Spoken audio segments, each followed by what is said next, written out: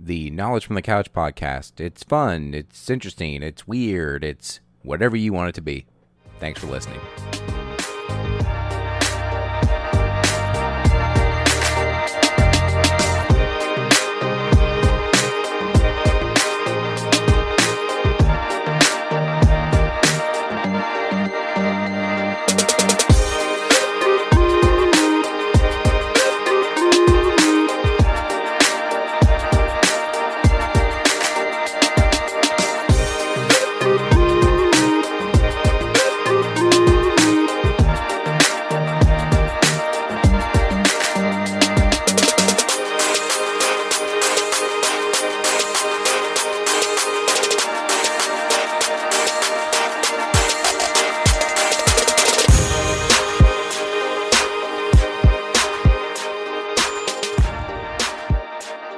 Hey everyone, what's happening? Welcome to the Knowledge from the Couch podcast. I'm Kyle, still your host.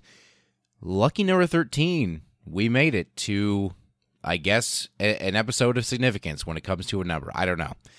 Either way, today we have a very interesting episode coming up. But before we do that, let's just talk a little bit about my life in general. Now, before I recorded this podcast, I really didn't know if I was going to even have time to do so, or if I was even going to have the motivation to do so. There's a lot of stuff going on in my life currently that's not the coolest ever, and it's a bit stressful, and it's a bit, here and there, whatever. But nobody wants to hear the specific. It's fine. If you know me, you know what's happening, and if you don't, that's fine. You don't need to hear that because you came to this podcast to hear a fun story, not to hear about my dumb life. Now, I could always do a bonus episode on my dumb life if we ever felt like it, but we're not going to do that at the moment for this episode. But yeah, anyhow, I really didn't know if I was going to have time. I very much hovered over the group and hovered over my Facebook and just kind of thought to myself, well, I got a lot of stuff going on, not only life-wise, but school-wise. I still have to finish up my capstone project to present next week in front of people, and while it's easy to do a podcast, it's a little harder to present in front of people, even if I'm only presenting for about 15 or so minutes, and usually do a podcast for half an hour to 45 minutes. It's still, presenting and being professional, and if you've ever heard this podcast before, we're not terribly professional. It does okay, but we're definitely not in that professional loop, really. It's just casual. It's all good. We're just talking about stuff. And like I said, I was hovering over my thing going, I don't know if I'm going to do this or not. I'm not sure if I'm going to have time. And, maybe I just shouldn't. Maybe this week will finally be the week where I just give up and say, hey, this is a week off.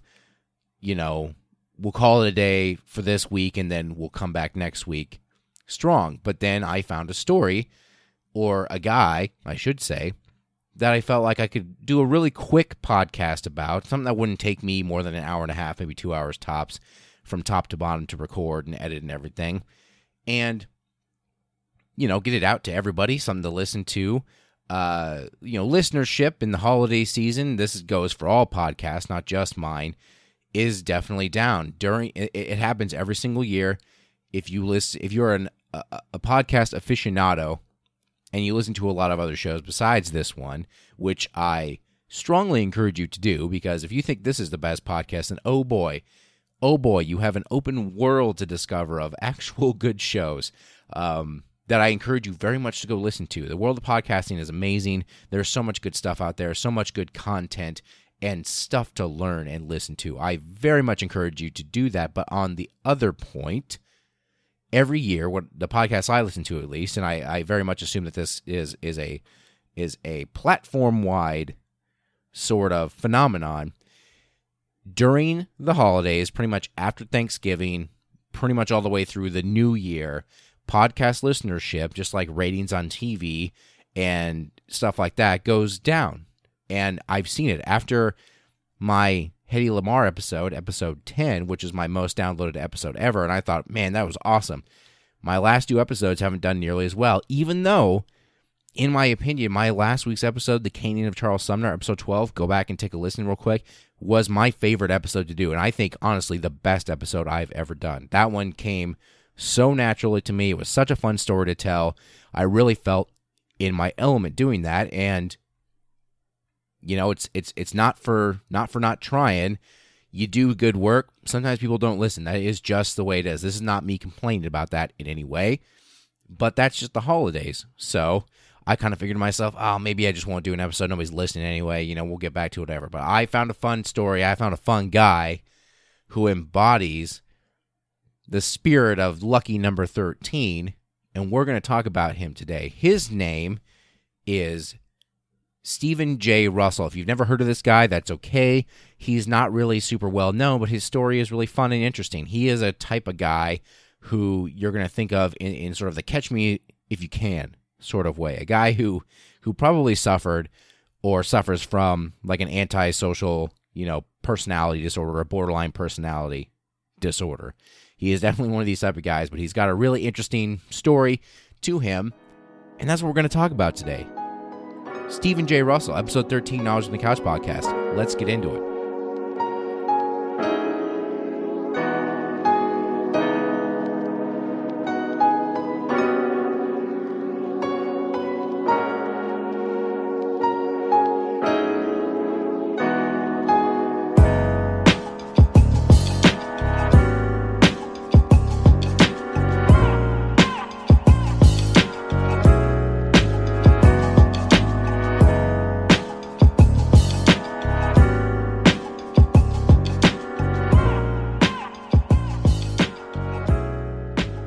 Okay, so Stephen J. Russell. This is going to be a short podcast because we're just going to run through how crazy this dude's life is. But if you're curious, we'll just, spoiler alert, for the end of the episode, there was a movie made after this guy, after his story. Because you always hear a story and go, oh, hey, that should be a movie. That should be a movie. This became a movie. That movie was called I Love You, Philip Morris, starring Jim Carrey and Ewan McGregor, playing the two characters, one of whom was Stephen J. Russell, the other being his boyfriend at the time. So if you're curious, you can skip my very short commentary and we'll watch a much longer movie, but probably a far more entertaining one about this fella. But let's talk real quick. Who is this dude? Who is Stephen J. Russell? Why should I care about Stephen J. Russell? What's his deal? Well, to me, when I first saw this story and wanted to cover it, he reminded me a lot of the guy from Catch Me If You Can, whose name escapes me at the moment, and I'm very unlikely to edit in a name to remember. Maybe by the outro, it'll pop into my head, but I always was enamored with the story of that guy and with that movie. I thought Catch Me If You Can was an amazing movie, and it was a really interesting look into the mind of someone who is probably a little bit borderline personality disorder, somebody who really doesn't care all that much about A, getting into trouble that's going to land them in prison, and B, getting out of prison or doing whatever they need to do to get out of custody. And when I read this story, this guy reminded me a lot of Leonardo DiCaprio's portrayal of that character in the movie. So Stephen J. Russell, he was born in 1957. That is, if you believe everything he says, but apparently according to some birth certificate that may or may not be forged, this fellow was born in 1957. So he's a relatively young guy. And nothing really crazily happened to him in the first portion of his life. One thing you have to know about him is he was a homosexual man. So, and most of his endeavors involve him trying to go out and see his significant others at the time for various things. It was kind of a weird motivator for him. He wanted to go see the people he was in love with, and he used his insane amount of intelligence to get out of it. So how does this all relate to anything? So he first goes to prison, going to Harris County Jail, because he decided that he was going to try a little bit of insurance fraud. He was going to fake a quote-unquote slip and fall hoping for a payday. So he was going to try to do something where he gets hurt, cashes in on some sort of insurance policy, and do. Well, detectives uncovered his ruse very quickly, and he was sent to prison, convicted of fraud, and 6 months was his sentence. Even though 6 months isn't really a long amount of time, for Russell, this is far too long. So, being the just, guy he is, he decided he was going to escape. Now, he didn't want to just escape for escaping's sake, although I'm sure that's part of it. His motivation was that his boyfriend at the time was dying of AIDS. Okay? This was in the early 1990s. The HIV and AIDS epidemic was huge news. It was a big deal during this time. A lot more rampant probably than you see it these days, or at least less well controlled. So he wants to see his boyfriend who is dying of AIDS and will probably pass away very quickly. So he decides that he's going to just bust out of this place. Russell goes and grabs some random street clothes, which I don't know where you find street clothes randomly in a prison, but he finds them, impersonates a prison guard, and then just walks out. Straight up walks out of the prison. No problem. Whatever. Just, hi, I'm wearing street clothes. I guess no one recognizes me here anymore, even though, hey, I was just here not very long. And about 4 weeks into his sentence, a good month, he says, it's good enough for me. And decides to waltz on out of that prison. No problem. To go see his boyfriend who is dying from AIDS. Now, he was under such a rush when he was leaving. He had no idea that he was actually going to get away with it. But apparently, when they interviewed guards and talked to them about the incident afterwards, the guards thought he was an undercover police officer. So, there you go. I guess this disheveled-looking weirdo who's just hanging out in the prison, decides he wants to leave the prison, and we're just going to let him go. Because, whatever. This is what we do now. And so, at this point, this is his first escape from prison. Mind you, we have to label them number-wise because, spoiler alert, this is going to happen again. But this is his first escape from prison. Throws some street clothes on, bust out of there. He then meets up with Jim Kemple, who is his boyfriend at the time, the aforementioned boyfriend who is dying. And they abscond to Mexico City, where they feel like they can just kind of live out what they were going to do. They do that. They're hanging out for a few years. Everything is going well. And then Stephen J. Russell is recaptured, unfortunately, because he's obviously on the run with a warrant. He's recaptured, unfortunately, and sent back to prison. His boyfriend, Jim Kemple, then passes away 3 weeks later, unfortunately, from the AIDS virus, or the HIV virus, I should say, which had turned to AIDS. Now, he's in prison.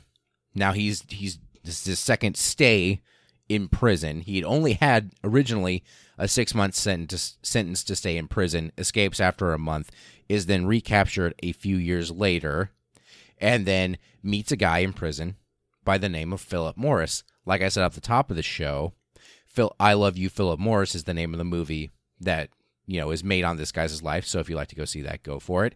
He meets a guy in prison, a fellow inmate named Philip Morris, who he falls madly and utterly in love with. They actually both serve out the sentences that they were put into. They both get out of prison, and they decide that they want to start their own life together. Now, I didn't mention this before, but the life of crime that Stephen J. Russell sort of found himself into is because before all this happened, before his 6-month prison sentence for insurance fraud, he actually was an executive for a company. Unfortunately, from that company, he was fired for being homosexual. So this is the time where that was still a thing that really went on. And people will argue, and I would probably agree with them, that sort of thing still goes on, especially in, at will or, right to work type of states. But anyhow, this was a blatant just, hey, you're a gay guy, we don't want you working here, you're fired.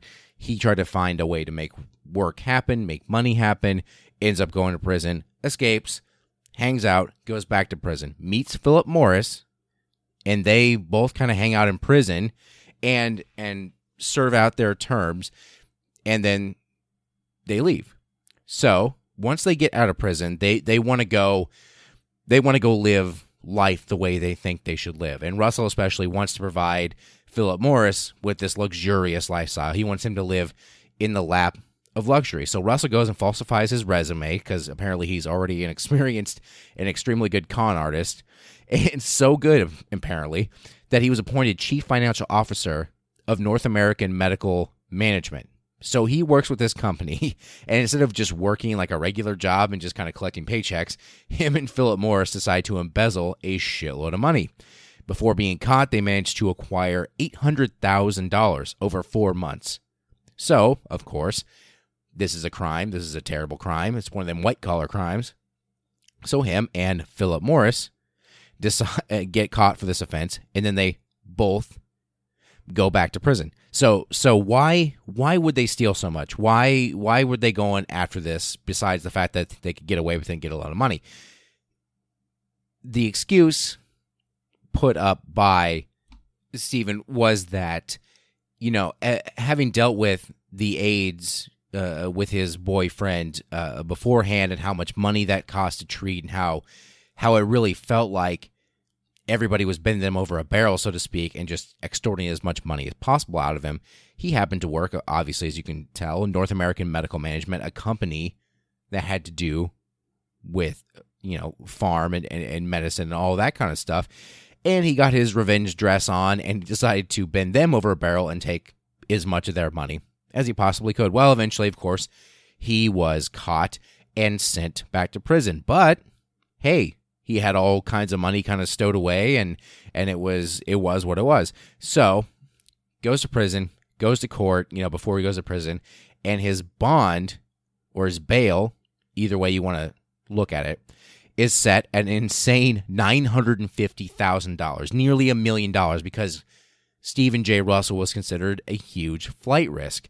As in, hey, if somebody pays his bond and gets him out before he has a court date, he is going to run, potentially leaving the country and making him very hard to get out.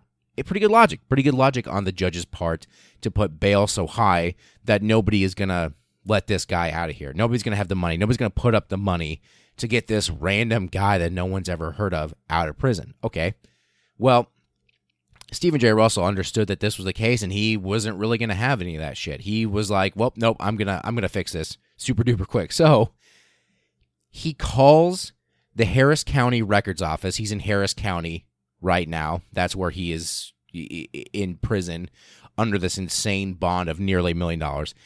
He calls the Harris County Records Office posing as the judge. So he's calling literally from prison, posing as the judge that put the bail on him. And he's actually able to convince them to lower the bail to $45,000 as if he's the judge saying, oh, I've had a change of heart. Stephen J. Russell's a nice guy.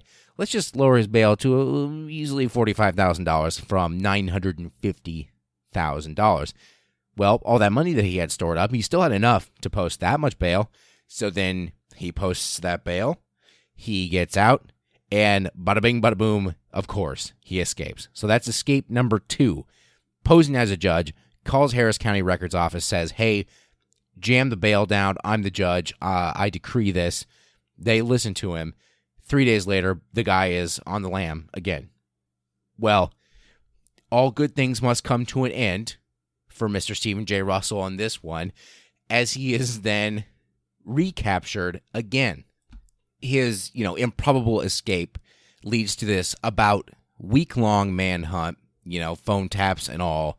And eventually, now he wasn't nearly as skilled as at his longevity for escapes as our man from Catch Me If You Can, but he is pretty good at escaping. At least he's got that going for him. So even though, anyway, after about a week or so, he's recaptured, rearrested, and then sent back to prison. This time, a much longer sentence. He is then given 45 years in prison for all the stuff he's done. Mostly, the funny part is, when you think about it, we'll come back to it at the very end, this guy is doing so much prison time for literally almost nothing. Like, he hasn't hurt anyone. He hasn't killed anyone. He hasn't sold anybody any drugs.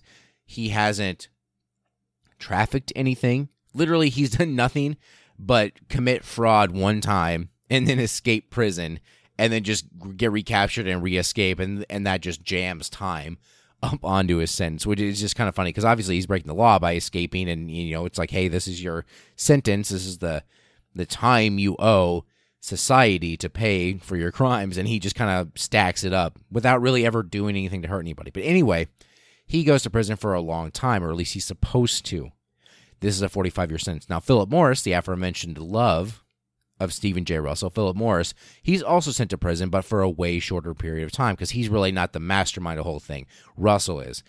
So Morris goes to prison, has a reasonable bail, he leaves, he's done with his prison sentence, he's good to go. Russell, obviously, doesn't want to be in prison. He'd much rather be with the guy that he's in love with, Philip Morris. So, for a third escape, now from prison, Russell decides to execute a scheme that is just about as wacky as any of the other schemes that he's done so far. This time around, he spends time gathering and collecting green highlighters, whatever, and a selection of spare prison garments, basically white scrubs, like that you would see in a hospital or anything. Just kind of white scrubs and a bunch of green highlighters. He then takes those green highlighters, busts all of them up, and mixes them up into the toilet bowl in his cell. He then uses that now green water that he's made from the highlighters to dye the color of his white scrubs from white to green. After he dries them up and everything, he's got these green scrubs now. Now he's ready to execute his plan. The best part about this plan is taking place inside of a maximum security prison, not some little dink and dunk minimum security fuckhead like he was in his first one where he could just walk out in street clothes. This is a maximum security prison with a lot of safeguards, so to speak, I guess, in place. Apparently none of that mattered at all to Stephen J. Russell because he dyes these white scrubs green with a bunch of goddamn highlighters like he's making prison wine, like he's making toilet wine. He busts a bunch of green highlighters into a toilet, dyes these white scrubs green, puts them on, and apparently all the prison guards and all the medical staff, who must not have known each other all that well at all, see this guy, are convinced he's part of the medical staff there, and lets him just walk around. And he walks around until he eventually says, okay, it's time for me to go today, and escapes the prison. So, there you go. He pops out. He's good to go. He's out of prison again, basically coloring his thing with highlighter, and he's out of prison now for the third time. Awesome. Pretty insane. He's on the lam again for a little while until he's inevitably recaptured because, like we said, he's really good at escaping, not very good at staying escaped. So anyhow, he is recaptured, and now he's back in prison, back in holding, while they figure out what to do with the guy. They put him up in court, and they say, hey, we're tacking another 45 years on top of what you just had, the 45 years you did before. Stephen J. Russell, though, doesn't give a shit about what you think about how long he should sit in prison, because he is going to spend as much time as he feels like in prison. So, for his final insane scheme to try and escape, Stephen J. Russell decides, hey, I am gonna pretend, instead of being the doctor like I just was on my last escape, where I highlighted with a bunch of highlighters my scrubs and pretend I was a doctor and walk straight out of this building, I'm gonna pretend that I'm super duper sick. And he had a great backstory. So what he did was take a whole bunch of laxatives. He would hoard laxatives, find them wherever he could, hoard them. And then after a certain amount of time, when he had a whole bunch of them, he was just abusing the shit out of them. He would take them and shit all the time, and he would do it over and over again. Really unhealthy, extremely unhealthy. This is like the farthest this guy is going to go to try to get out of prison. So he's abusing laxatives. He's losing weight like crazy. He drops a ton of weight in a really short amount of time. He does this to convince a doctor in the prison system that he is suffering himself from an advanced case of HIV, now falling into AIDS. Because one of the things that happens to people who get to this stage of HIV where it becomes AIDS, where your immune system is basically completely and utterly shot and destroyed, there is a wasting syndrome. A lot of people who get to this point really sort of just kind of waste away. That is the way it starts happening. And he basically uses these laxatives to convince these doctors, and on a little bit on the side, he also sort of forged his medical records a little bit to put in there that, hey, I have HIV. He doesn't have HIV. He doesn't. But he puts that in his medical record so that when the doctor sees him, looks at his past medical history and sees, oh shit, this guy's got HIV, he's had it for this long, looks up at Stephen J. Russell, sees that this guy's losing weight like crazy, looks super sick, he looks really emaciated and sickly. Oh God, he's going to die. He is going to die very soon of AIDS. Okay. So, because we're compassionate people, he decides to let Stephen J. Russell go to hospice care to live out the remaining days of his life in hospice, where he would presumably be taken care of until he passed away from his AIDS. And this happens in, plenty in the real world too. This isn't just like a movie type thing where you go, oh, geez, prisoners, I never heard of that sort of thing before where they get out of prison when they're dying. It happens all the time. It happens here in Lincoln, Nebraska. I can tell you that for an absolute certain fact that happens here. It happens everywhere. If you are a prisoner, part of your non-cruel and unusual punishment is if you are dying or if you need medical care or whatever it is in that spectrum of life, you are going to be granted it. So if somebody is actively dying in the prison system, they may be sent, to a lower level of security type of hospice where they are able to receive compassionate care to live out the rest of their short lives. Well, Russell obviously isn't dying of AIDS. He's just, popping milk and magnesia every 3 seconds and shitting his pants and losing weight and making it look like he's dying of AIDS. He's then sent to a hospice facility, which of course is extremely low security-wise, and decides that, hey, cool, I've spent a couple days here, I'm good, I'm out of here. So then he gets the fuck out of there, and that's his fourth escape. He decides that, hey, I am going to go. I finally made it out to this hospice place. Cool. I'm going to go meet Philip Morris, and we're going to have a hell of a time. He feels at this point that, okay, I'm definitely not going to get caught again, so I need to not only leave here, go to hospice, and then escape, I need to fake my own death. So not only does he go through all of that to get to the hospice, he then forges a death certificate from the state of Texas and sends that to the Texas courts showing, hey, I'm dead. Stephen J. Russell, the notorious criminal, finally succumbed to HIV and AIDS, went to hospice after being in prison for a while, died in hospice care, and is dead. And that's the end. The end. Cool. Sends that to the Texas courts, and people think that the notorious escape artist criminal Stephen J. Russell is dead, and that's the end of it. Of course, being Mr. Crying Wolf and escaping so many times and having a past history of doing what he did, you can't blame a few people for being extremely skeptical at the situation. So Russell thinks that he's home free. Hey, man, got out of prison, went to hospice, forged a death certificate, sent that in. I was on the run. Everything was great. Everyone thinks I'm dead. I'm not dead, but everybody thinks I'm dead, so I'm officially off the grid now. Well, at this point, officials check to make sure he's actually dead, and then they find out he isn't dead because, of course, he isn't. They start the chase again to go find Mr. Stephen J. Russell, and eventually, as is the case with all his stories, unfortunately, they find him.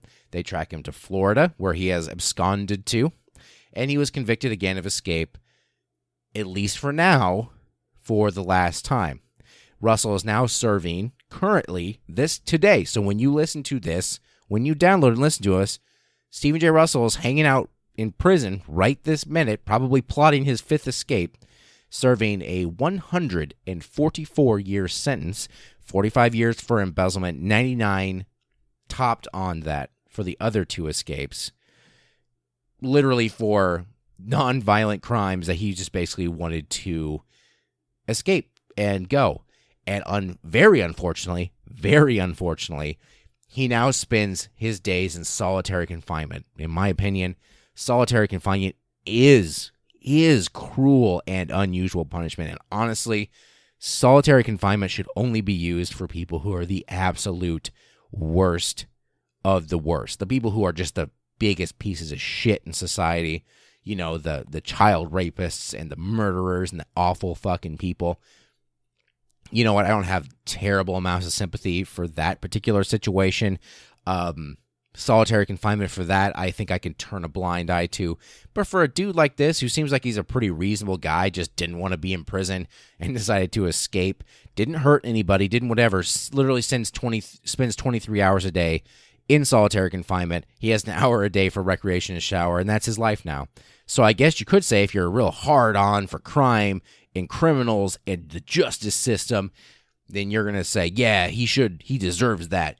If he didn't want that, then he shouldn't have tried to escape so much. And I personally think, well, seems like a lot to pile on a dude who literally hasn't done anything bad to anybody except try to leave a place where you're locked up. But hey, it is what it is. That's it. It's just a fun little interesting story about a guy who escaped from prison like 4 times somehow, amazingly, in a really short span of time as well. And did it in a multitude of interesting ways. A very catch me if you can type of story about Stephen J. Russell, Mr. I shit myself so much I convinced somebody I had AIDS and I was going to die. Hooray. So, now that that's all done, our little story is complete. Let's talk a little bit about a non sequitur, something unrelated. A non sequitur fact of the week.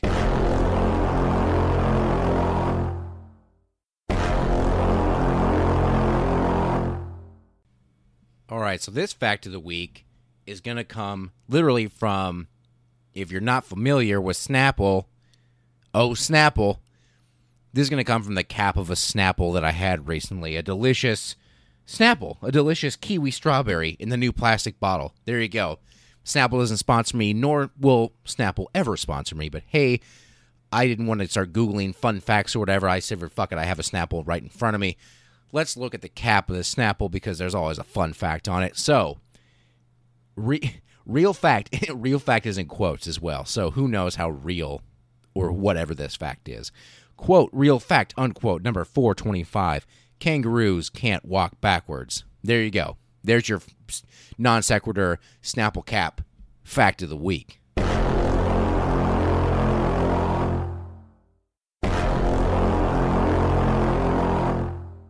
And that's the show. By the way, Frank Abagnale is the name of the guy from Catch Me If You Can. There you go. I told you I would, quote, find that out by the end of the episode, unquote. I didn't remember it. I literally just Googled it during a down period during editing and said, oh, I should throw that in there.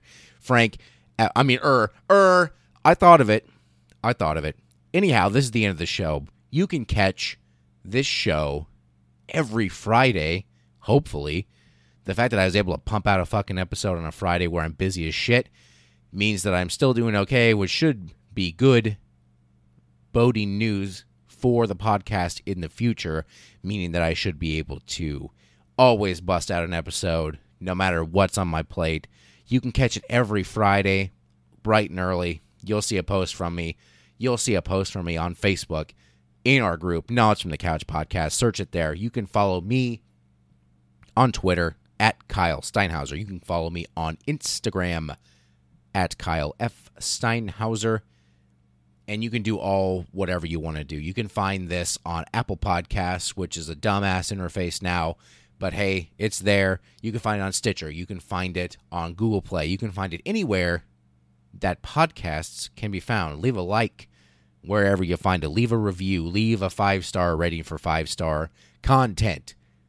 Even if it's usually not 5-star content. Still, you can pretend that it is. I won't hurt my feelings in the slightest Coming up next week, who fucking knows?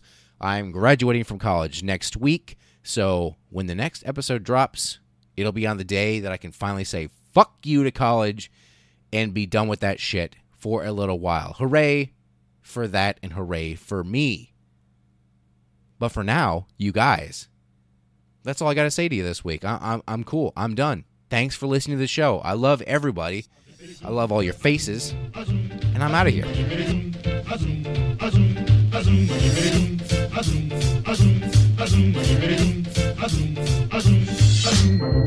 We bop and hippity hop, I'm as happy as I can be. Whoa, boom.